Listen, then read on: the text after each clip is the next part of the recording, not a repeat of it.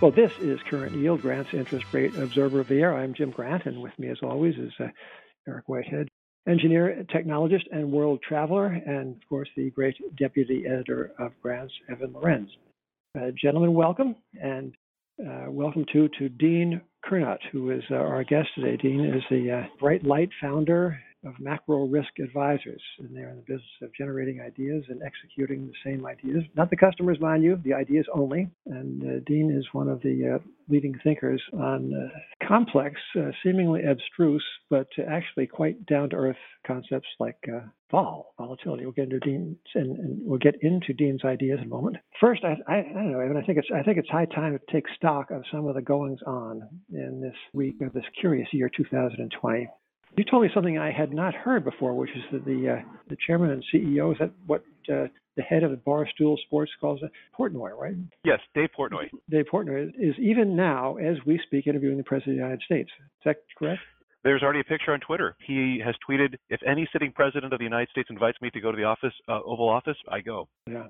Well, as you know, I think Dean flies a little higher in the rarefied financial atmosphere than Barstool Sports. But Barstool Sports, of course, is the go-to site for ideas that are happening now. In Grants, we are in the business of kind of deep, long view ideas. In fact, I might go so far as to say that we are the Barstool Sports of long-form financial journalism. But Barstool Sports really has the call on what's happening next 5 minutes. Yeah. Portnoy's become the avatar for day trading, and I think he tweeted out about a month or two ago, rule number 1, stocks go up. Rule number 2, don't forget rule number 1. Yeah. Related to that, I saw a headline today that also kind of ties into this. So a tech executive in the Seattle area was charged with Paycheck Protection Program fraud and depositing the money from the loan into his Robinhood account. So he took money from a government from a program meant to protect jobs and instantly started day trading. Well, I guess that's protecting some jobs. Maybe somebody at Macro Risk Advisors is advising this guy in Seattle on his Robinhood account. I think probably not. But before we talk to Dean, I would like to mention a kind of a sad thing, the death of Annie Ross, who was one of the great jazz vocalists of our age and the preceding age, I guess, if you're talking about generations. She was 89 years old, and she was one of the members of a group called Lambert, Hendricks, and Ross. And I want you to listen for just about 90 seconds or 2 minutes to their rendition of a tune called Cloudburst. You'll hear Annie's voice. I was blue and I was always wearing a frown because my gal had turned me down. Then we met and you could bet I knew from the first you were my love, 'cause that's when the old gray cloud burst. My heart really flew the day you caught my eye. I hope that we two will never say goodbye. Clouds of gray have silver linings when they're reversed. I found your love and that's when the old gray cloud burst. And what made me think of Cloudburst, besides the news of the death of Annie Ross, was tuned in. We have missed baseball, most of us, many of us. It was back last night, and the Yankees played the Nats. And who should throw out the first pitch but Dr. Fauci, Tony Fauci, the eminent epidemiologist. And he lived the nightmare of every single aging, or middle-aged or aging American male. All right, you get the call, right? You get the call to throw out the first pitch. At first, you think, oh my God, this is fabulous. I've been dreaming about this for decades. And then you think, what if I blow it? Oh, yeah.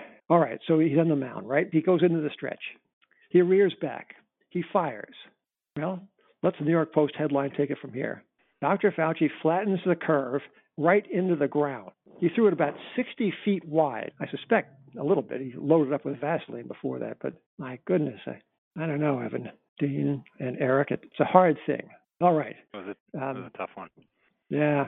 Dean Curnutt, you came to Grants, invited us to check out a graph, and I think, Evan, you can hold this up to the microphone, as is our wont in this podcast. Hold up the chart. As you can see, ladies and gentlemen, it's a chart of Tesla, which stock, as I think Dave Portnoy could attest, only goes up. That's what it does in life. It goes up, and then it goes up some more. And somehow, Dean, in your perception of this, the rise of Tesla is connected with other things that we all ought to know about. Explain to us what this Tesla phenomenon means and how it's tied into volatility. Well, first, thank you guys very much for taking the time to have me on your podcast. I'm a huge fan of Grant and Looking forward to the conversation.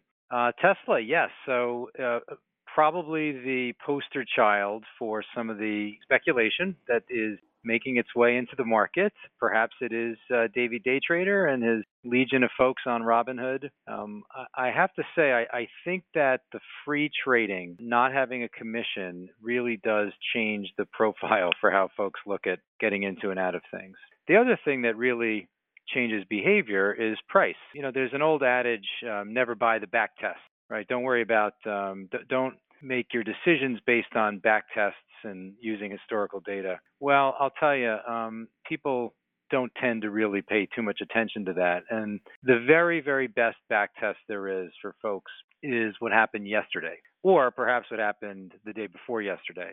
In other words, price reinforces behavior. I think that's one of the key things that we've seen time and time and time again, that this notion of bubbles, and that's a kind of a loaded term that people argue about, but this idea that asset prices can levitate and keep going much further than we think the fundamentals should justify is a reality that we've come across just time and time again. So then past performance is, in fact, a guarantee of future results. I think that's the part when they make that disclaimer, right, that it's not the guarantee, people just skip that part.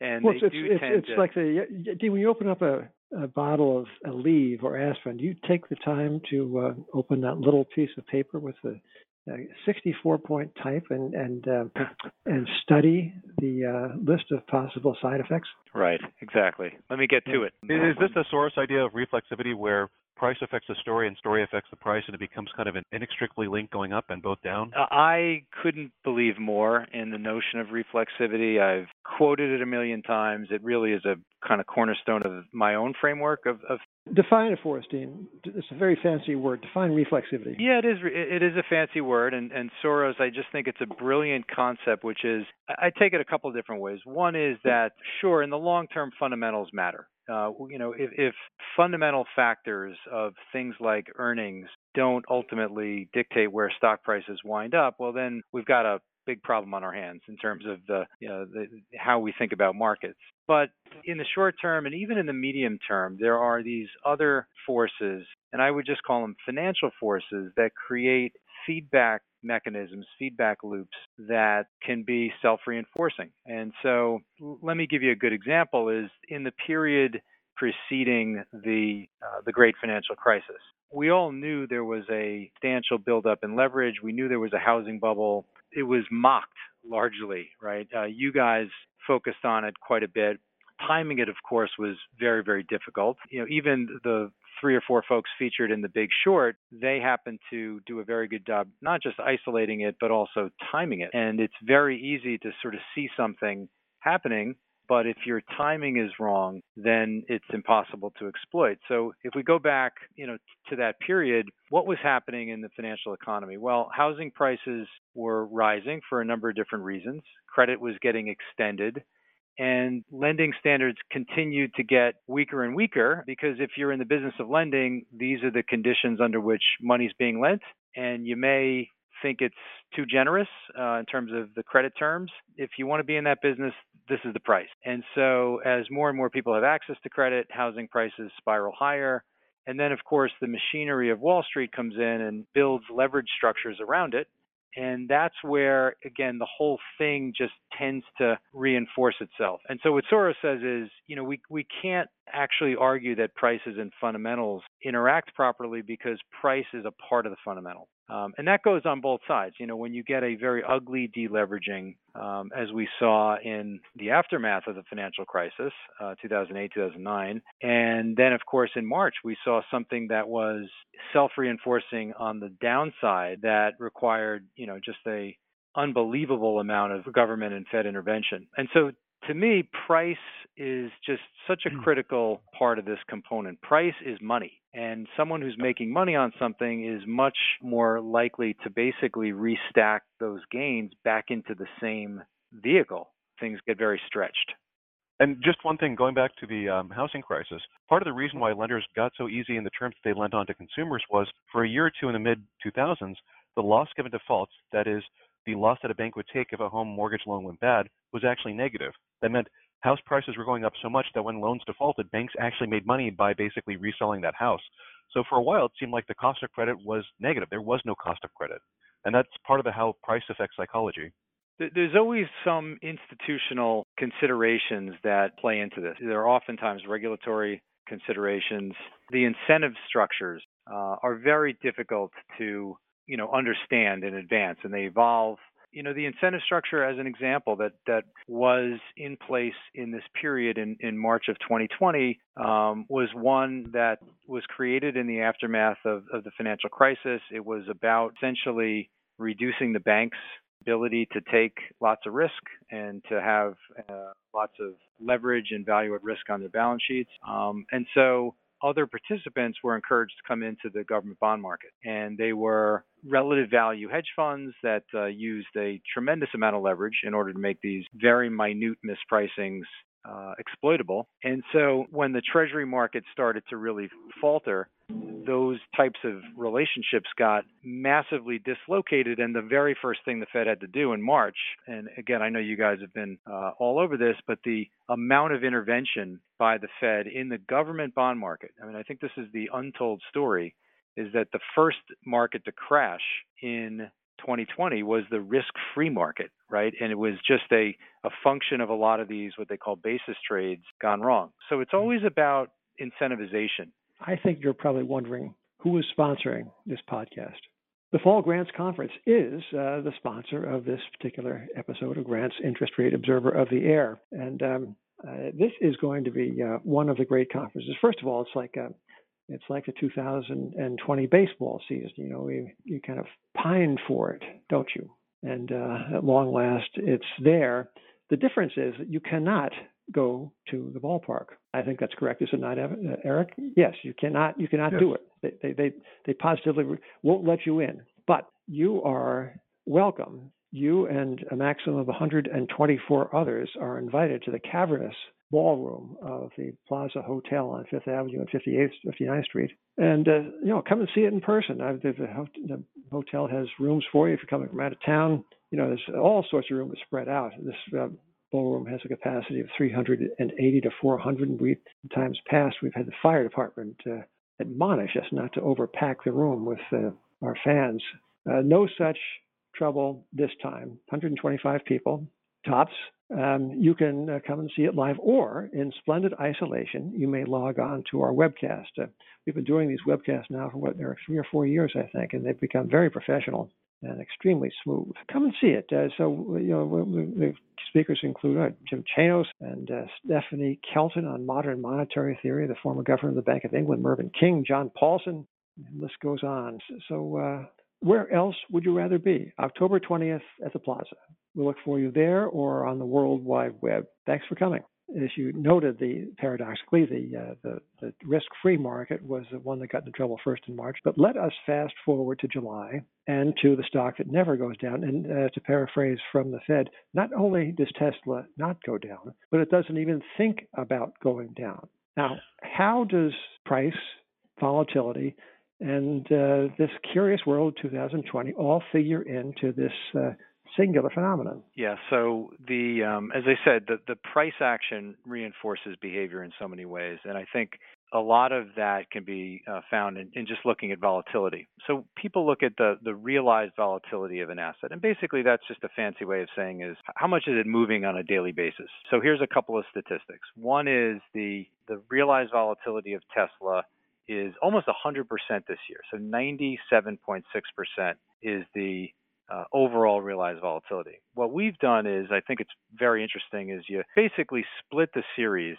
into the realized volatility on the up days and then the realized volatility on the down days. If you were to do the same exercise for the S&P, you would find over time that realized volatility on the down days is significantly higher than on the up days. No surprise, right? Markets crash down. They generally don't really crash up. So that is at the index level. Now, Tesla is a whole different beast. I mentioned the realized vol for the entire year is 90, let's call it 98%. Now stop there. What does 98% volatility mean? So it's basically just the annualized standard deviation of the daily returns. It's formula that we learned in our statistics class that just looks at how big the daily changes are relative to the mean movement. And a little shorthand is you can essentially divide my 98% number, divide it by 16, and that's going to give you a very good approximation for the daily move. So 98 divided by 16, let's call it 6. And so I'm willing to bet that if I looked at all the daily moves and just looked at the absolute value of them, doesn't matter if they're up or down, it's about 6% per day. So that's pretty huge. This is a very volatile stock. The real interesting part is that the volatility on the up days actually exceeds the volatility on the down days. So the volatility in the up days is a little bit higher than 98%, and the volatility in the down days is only 97%. And so this is the point, is that, and this is again where behavior is reinforced by the movement of the asset itself. If I'm a derivatives trader and I'm at one of these banks and my salesperson yells that he's got XYZ hedge fund and that hedge fund wants to buy some upside calls in Tesla. Now, my job is to make a good price, don't make the salesperson look bad, try to win the business, but also try to not lose my shirt in the process of committing capital. The way in which this stock is moving up, the force of some of these up moves is so significant. And this is the second part, is that typically when a stock, let's say in the S&P, when the S&P goes up, the VIX goes down. In Tesla, when Tesla goes up, the Tesla VIX, whatever that is, the implied volatility for the option, it goes up. So I could get absolutely burned on this trade by selling these calls. They're almost unhedgeable. And back to Davey Day Trader, he's got a legion of folks listening, and these Robinhood folks are saying, well, let's see, what's moving today? Tesla. Tesla moved yesterday. It keeps going up. And so this passion for the stock and then to actually engage in the options, you've got all these buyers of these upside options. And each one of them is a small player in the market, but in aggregate, it's kind of a swarm. And collectively, maybe through the guidance of Davey Day Trader, they're moving these volatility levels. And so the Goldman trader, the Morgan Stanley trader who's selling these options has experienced potentially significant losses because the stock rips higher, the option prices go up because the volatility goes up, and you could have a very difficult risk management problem on your hands. And again, this goes back to the reflexivity. It all kind of ties in. And of course, there's always a great story, right? This company is changing the world. Now, Dean, what was the last time we saw something like this in the market? What does this remind you of? This is one of my absolute best indicators of speculative excess. That's the first thing I would say. Stocks up, vol up is an indication that, one, it's probably got more to go. Bubbles tend to reinforce themselves and keep going. But I'll throw a couple of historical events at you. One, of course, the tech bubble itself. Remember Greenspan, 1996, right? Irrational exuberance. Well, he was right. He was only 4 years early. That's years. Nothing. No, that's nothing. But from 97, 98, 99, 2000, the triple Q or the NDX, it went up a lot and its vol went up a lot as well. That's the biggest example. But there are a couple other important sub-examples, and I want to point one out because I know it's going to be near and dear to you. So crude oil in 2008, summer of 2008, same thing. Crude got to 145. The vol exploded as it was rising. Gold. This is, I know, passionate for you guys, for me as well. In fact, I was on your podcast about a year and a half ago when we were looking at gold vol, and it was stuck at 8 or 9, and it just felt like a really, really good deal. Well, that vol is no longer. Gold is up a lot, and gold vol is now in the 20s. It's reinforcing itself. We saw this dramatically in the sovereign debt crisis for gold in late 2011. And then the other one I just want to point out is Bitcoin. This is a real right tail type of asset. No one knows what it's worth. That's kind of part of the seduction of the asset class. But in late 2017, as this thing went from 3,000 to 10,000 to almost 20,000, the vol completely exploded. The options markets were pretty nascent at the time. They still are relatively in their early days. But that's an asset historically that has exhibited a lot of this skew, but to the upside. And we saw the same thing with Bitcoin, right? Up to 20,000, and it was down to 8,000 months later. Dean, is Tesla alone these days in exhibiting, let's take it in the stock world, is Tesla alone these days in exhibiting this characteristic of price up, vol up? or does it have company? And does the existence of company, such be it be, does this mean that there is a bubble-like character to the stock market as a whole? It's the best example. I think it's one of the more prominent examples, but it isn't alone. And I think this is where folks have to be careful. I'll look at Amazon, okay, biggest stock in the world, or got to be close. In similar sort of thing, its volatility on the up days is actually a little higher than its volatility on the down days. It's not substantially higher, but you have these circumstances where it's impossible to be short this stock. Right? It's certainly very difficult and risky to be short the options on the stock. And in some ways, it's that feedback loop of profits and loss and risk that feed back into the way in which the stock works. And when I look at the biggest of the big cap tech stocks, Amazon, Microsoft, and to see this kind of behavior, we're not talking tech bubble of 2000, right? This is not that. This is much more realistic, but it is frothy. It is something that we're supposed to pay close attention to, if only because last I checked, these three stocks, Apple, Amazon, and Microsoft, I've never seen anything like this. They're worth 34% of the entire triple Q in terms of market cap. So just the arithmetic of the leadership failing is something that people have to pay close attention to. Dean, in contrast to the dot-com era, then the economy was booming, and a lot of the dot-com stocks, which were very small or pre-revenue, if they could deliver on their promises, they could actually have huge growth, in front of them. Today, the chasm between what's happening in the real economy and the stock market is quite huge. The real economy is not doing great. And these companies like Amazon are just so large in terms of their revenue, their assets, their market cap, that for them to compound in the past like they have, or compound in the future like they have in the past, just becomes mathematically very difficult. I'd love to kind of contrast what happened in the dot-com era and how this might be different. Yeah, I think it's anytime you look at that dot-com era, you're going to find it difficult to get comparisons that are that egregious. Amazon, Microsoft, from what I can tell, these companies are making money hand over fist. Certainly, they are the beneficiary of a lot of the pain that some of the more traditional real economy business models are experiencing. But as you said, the growth multiples that folks are increasingly putting on some of these big cap tech stocks, it doesn't leave a lot of margin for error. I think that's the worry. And of course, we kind of step back just to the broad kind of sense of where the economy is relative to the fundamentals. I think what people who are comfortable with the stock market here, the only argument to me they can make is that the Fed and the government are a critical part of the fundamentals and may remain so. And that's not a judgment, it's just an observation.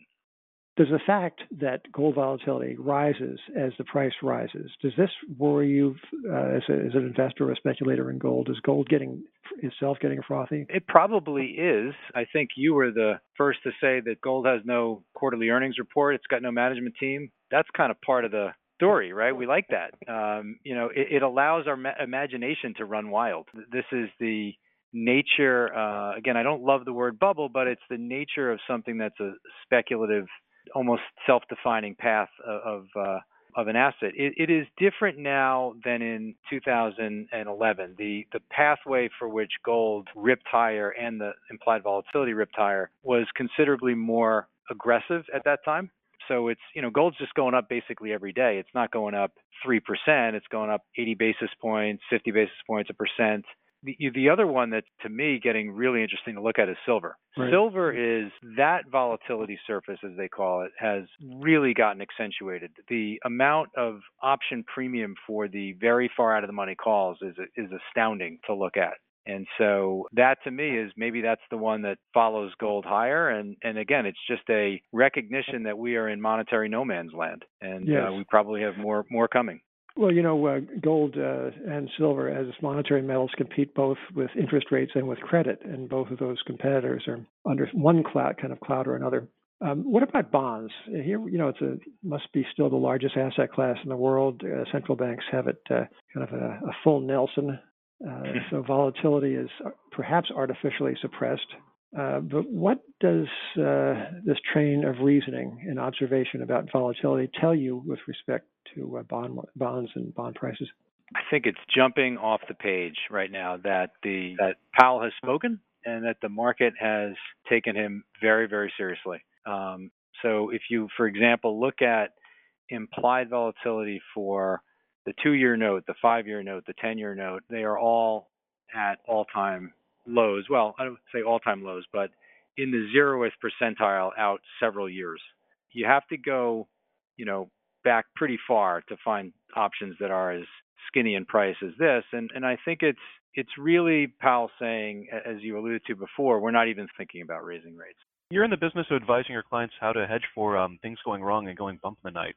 Given the extraordinary low implied volatility in the Treasury yield curve, are there any kind of intriguing ways that investors can offset the risk of the Fed getting it wrong, or for the feedback loops in the equity market breaking down and no longer supporting prices going, skyward? The trade that we've liked, and listen, we're not. It's very difficult to predict the future. What we try to do is look at the set of prices on offer in the options market and just try to think about the types of things that might be overlooked. And one of the things that might be overlooked is a outcome that Dr. Fauci's poor arm notwithstanding, but perhaps it would be a wonderful thing if somehow we made some progress here and that this economy got back on its feet, even just a little bit. And so what I'm saying is the price of that there might be some reversal of this incredibly low interest rate environment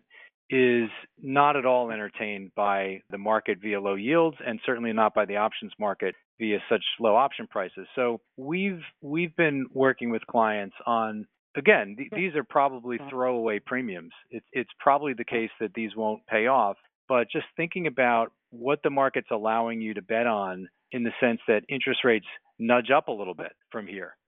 That the worst case scenario isn't realized, and that somehow the economy, does have the ability to kind of reengage more than folks are thinking. And if that's the case, there's a very quick snapback in interest rates that you could capitalize on just via these very cheap option prices.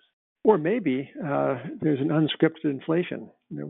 Seems to me that inflation is one of the most contrary notions around today. People, we've all, I think, more or less absorbed the lesson of the past 40 years that even as Tesla only goes up, interest rates only go down, and the Fed is there to prolong that particular trend. So what happens if the Fed turns out not to be in charge of the rate of inflation, and it takes an unanticipated lurch to the upside? Then perhaps these options make it very interesting. Absolutely. What to me is so interesting is you have this tremendous sudden stop of the economy, a massive risk off, and then the cleanup program, right? Which is the Fed, but also the government having to put forth more public money of assistance, toward trying to stabilize the economy, repair the damage done to the labor market. And so what happens? You get a massive risk off, interest rates rally to the lowest yields we've seen, and then the government comes in and issues more debt in a short period of time than we've ever seen. That's, to me, I don't know who buys, well, I do know who buys these options, buys this paper, but boy, it doesn't feel like a good deal. You mentioned inflation. The nominal yield on the 10-year is 60 basis points. The implied break-even inflation rate is almost 1.5%.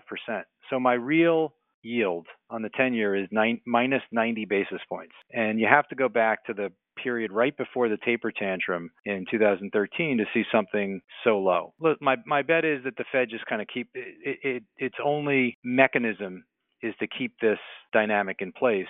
I think what I hear from investors oftentimes is like, okay, well, what's the escape valve for a situation like this? And that's where gold enthusiasts have really, started to assert themselves. On the actual inflation side, that's another really interesting one to think about, because we do have an economy that's just less able to, support complex supply chains.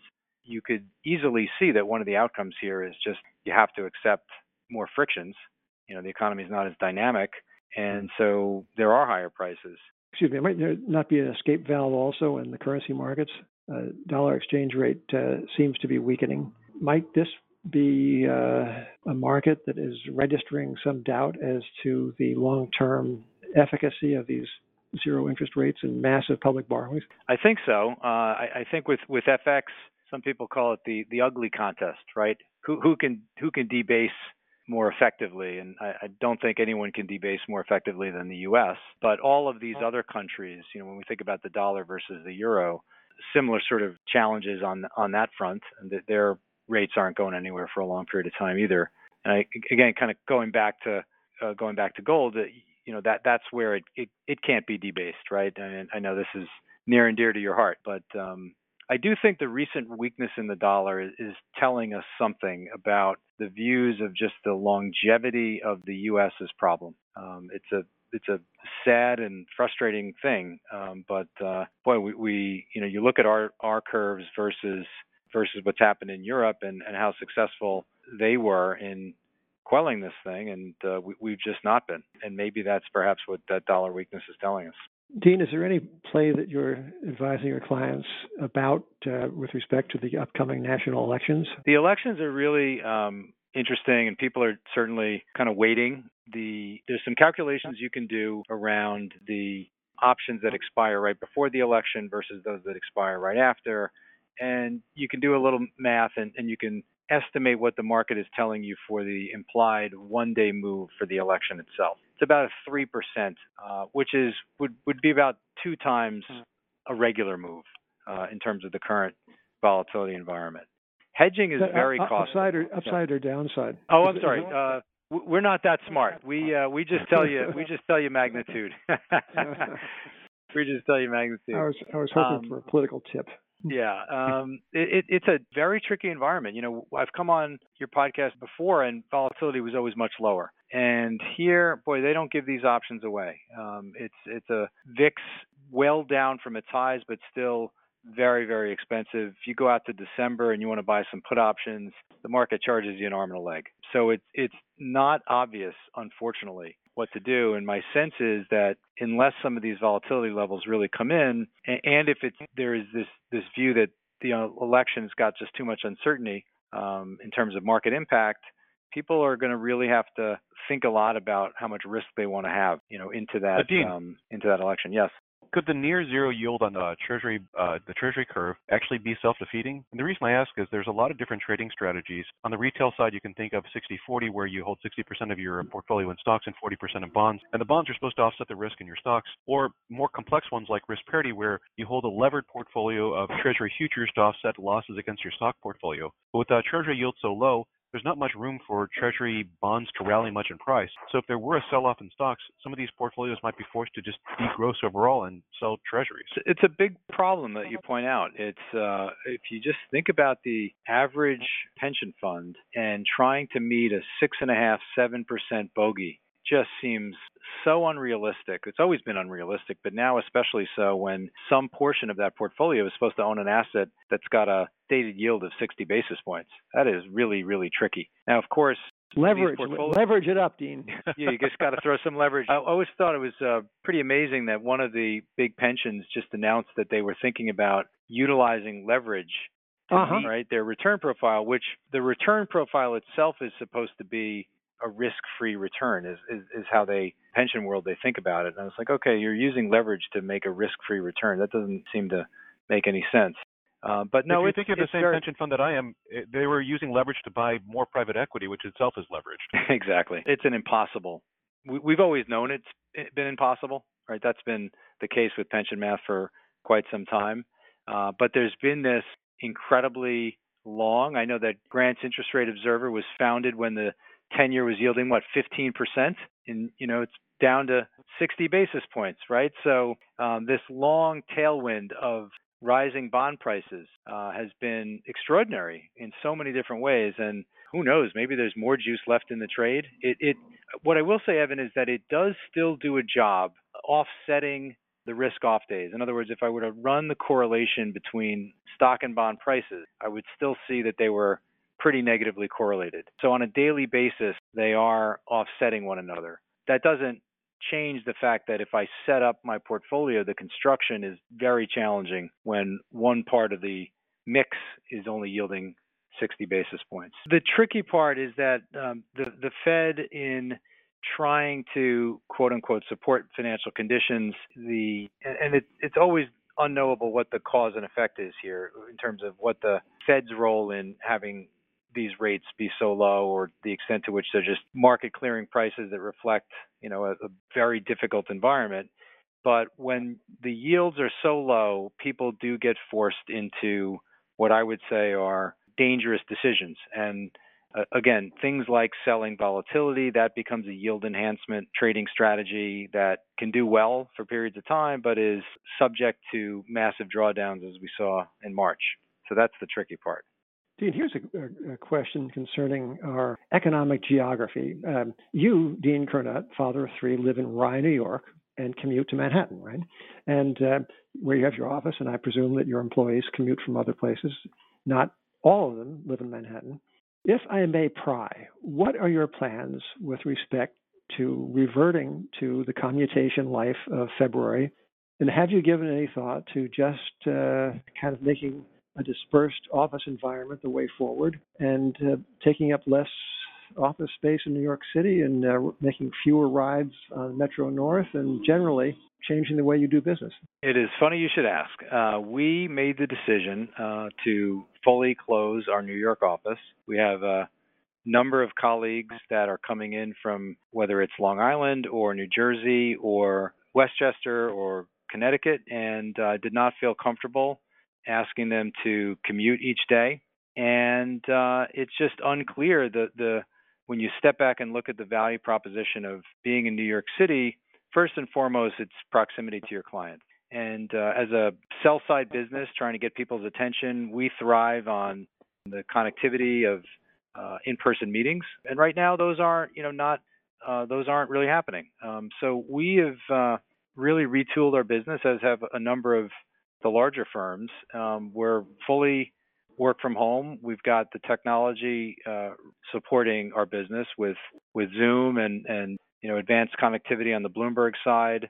And so for now, we are working from home. I'll tell you what I would say is that this change that's been thrust upon us, of course, is so challenging in so many ways and doesn't really offer much flexibility for a lot of businesses, the lion's share of the businesses that require you to be there. But for the more the businesses that deliver insights and thought process and solutions, it really opens up a very interesting new world. And I keep asking myself, what did we lose? Well, we lost, as I said, the ability to be in front of clients personally.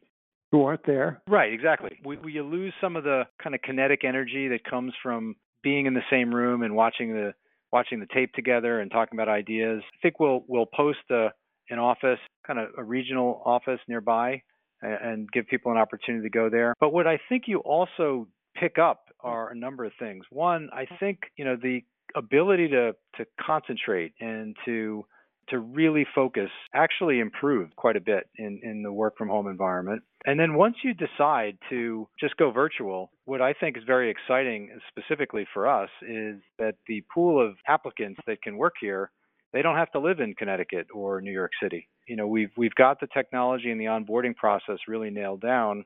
And so talking to folks that don't necessarily live right around, Grand Central or can commute into New York City really opens up a new world. It opens up a new world as well, Dean, for the New York City tax base. Indeed. For the details of which you may, ladies and gentlemen, read the current issue of Grant's Interest Rate Observer. So we do have some subscriptions left, and we have some seats left in the October 20th conference. So we'll see you there. Jim, so who are some of the speakers for the conference this fall? Oh, well, I hate to name some names and not name them all. I'm reaching for a piece of paper so that I will not forget nobody. Should we take them alphabetically, Evan? I think that's the fairest way. Jim Chanos. Only fair way. The noted short seller. Monica Erickson, who is an authority on the corporate debt market. Bruce Flatt, who knows all about New York City real estate, and won't he have a story to tell? Dylan Grice, the noted thinker and quite witty thinker about markets and investments. He's going to fly in from the old continent. Stephanie Kelton will be speaking. She's an advisor to Bernie Sanders, who's going to tell us all about modern monetary theory. Mervyn King, he used to run a central bank. Yeah, that one, Bank of England. Joe Lawler, who is a short seller, who specializes in biotech, who has, I think, a few thoughts on the pharma business and perhaps on the vaccine hunt. Henry Maxey, who is one of the most accomplished of the British tribe of value-seeking investors, and John Paulson, who needs no introduction. He talked about featuring prominently in The Big Short. That's John Paulson, who has gone on to make a different set of specialties. So anyway, that's the lineup, and it promises to be merely great. And we'll see you there, and we'll be back on the air, I think, before very long. We're going to take a vacation. I think Eric is flying out to Portland, Oregon with a family for his vacation, just to, but he's kind of an adventurous seeker. I think that's, want to see a little bit of the Northwest and drop in on the riots. And we have, let's see, next week, I think Eric and Evan is our final issue before we go on vacation in August, and we'll be back in September. Perhaps we'll have one more podcast before then. But ladies and gentlemen, I thank you for listening. Dean, especially, I thank you for dropping by and sharing some of these most interesting and provocative ideas with us. Always a pleasure. And ladies and gentlemen, happy summer to you. Happy baseball. And we'll talk to you soon, I hope. Jim Grant on behalf of the Current Yield.